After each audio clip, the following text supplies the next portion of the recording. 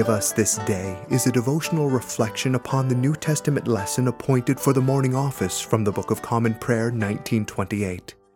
These devotionals are written and presented by Father Charles Erlandson, who serves at the Church of the Good Shepherd in Tyler, Texas. Father Charles' devotionals can be found both in print and online.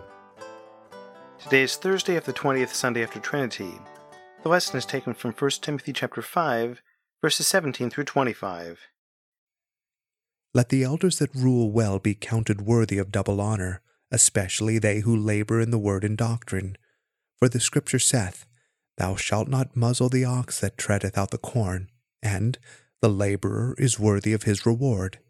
Against an elder receive not an accusation but before 2 or 3 witnesses. Them that sin rebuke before all, that others also may fear. I charge thee before God, and the Lord Jesus Christ, and the elect angels, that thou observe these things without preferring one before another, doing nothing by partiality. Lay hands suddenly on no man, neither be a partaker of other men's sins. Keep thyself pure. Drink no longer water, but use a little wine for thy stomach's sake in thine often infirmities. Some men's sins are open beforehand, going before to judgment, and some men they follow after. Likewise also the good works of some are manifest beforehand, and they that are otherwise cannot be hid. St. Paul's topic today is a very important one in the life of the Church, the treatment of pastors or elders, presbyters or priests. Throughout 1 Timothy, Paul has dealt extensively with the office of elder because he is writing to Timothy on how to govern a church. I wish there was some way I could speak of how Christians ought to treat their pastors without including myself as a pastor in this discussion. But I'm going to drop the false humility and tell you exactly what I would have told you before I was a priest, only with a lot more inside information now. I find 2 important principles we should all carefully consider. The first is that your pastor is a human being and has all of the normal human needs, weaknesses, and issues. The second is that your pastor is worthy of a double honor. First, Paul's wisdom to Timothy about elders is amazingly commonsensical, so much so that it's a wonder that we often don't treat our pastors the way we treat other people. First, the laborer is worthy of his wages, verse 18. This is not only St. Paul speaking, it is Jesus. How much is a good pastor worth? Well, how much is your soul worth, or the soul of your child? How much is it worth to have someone feed you the Word of God week by week, and take time to show you how to be a disciple? And how much is it worth to be led in the worship of God? Make sure you're not muzzling your pastor by not paying him enough. Being like other people, elders are human and sinful. But do not falsely accuse them, do not gossip about them, and don't presume to accuse them of wrongdoing without 2 or 3 witnesses. But if your priest is obviously sinning, you better confront him with witnesses, so that the rest may fear, verse 20, and so that souls aren't harmed. No one is above discipline, and that is why a church better have a bishop or some means of judging in case of pastoral sin. There are pastors who are not doing their job, and that too is a matter for your consideration. Don't be in a hurry to ordain your presbyters, verse 22, but spend a lot of time making sure they are qualified, see 1 Timothy 3, and have proven faithful with small things first. Don't ordain those who are new in the faith, 1 Timothy 3. If God has called them, then they will be prepared in God's way and through the means He has ordained. Remember the high standards God has for elders, and hold your elders to that standard. We know in the business world that you don't make someone fresh from college a CEO. Why would we be in such a hurry to ordain church leaders? All of this is what we would expect of any earthly leader, isn't it? Your pastor is human. Do you make allowance for this? Sometimes it seems as if churches expect their pastors to be excellent in every possible way. The range of competencies and virtues a pastor is expected to have, especially in a small church, and remember 70% of Protestant churches have under 125 attendees per week, the range is extraordinary and completely unrealistic.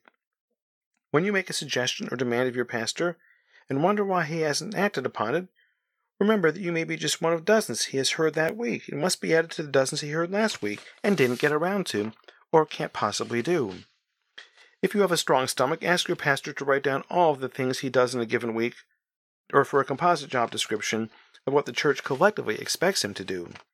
Consider carefully how much you expect of the pastor God has given you, and then consider even more carefully how much you have done to support your pastor and enable him to do what you expect. Here are a few statistics I have compiled about the state of pastors these days. They're not for the faint of heart. This is now about a decade old. 90% work more than 46 hours a week. 80% believe pastoral ministry affects their families negatively. 33% believe ministry is a hazard to their family. 50% feel themselves unable to meet the needs of the job. 90% feel inadequately trained to cope with ministry demands. 70% say they have a lower self-esteem now than when they started ministry. 40% reported serious conflict with a parishioner at least once a month. 37% confess to having been involved in inappropriate sexual behavior with someone in the church.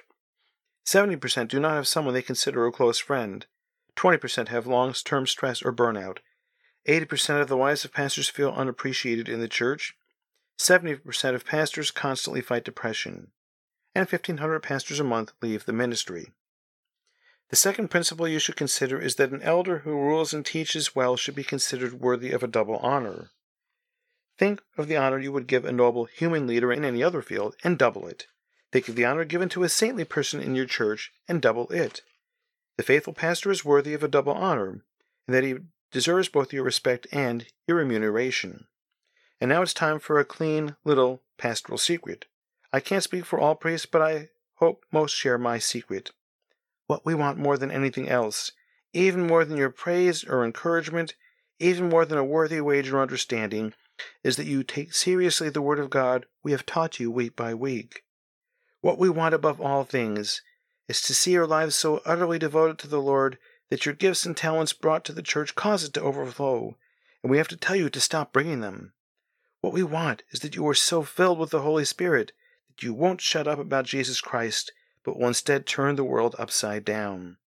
What we want is that you have such a zeal for God's house that we can't keep you away whenever there is a worship service to be celebrated, a forum for studying the Bible or meditating on it, an opportunity to get together to pray, a teaching ministry equipping you for discipleship, a chance to serve the needs of others, a chance to teach the Sunday schools, or an occasion for holy fellowship.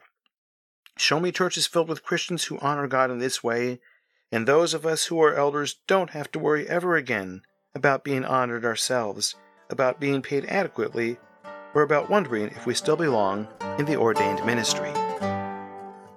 This has been a presentation of Always with Christ Radio in the Anglican Way.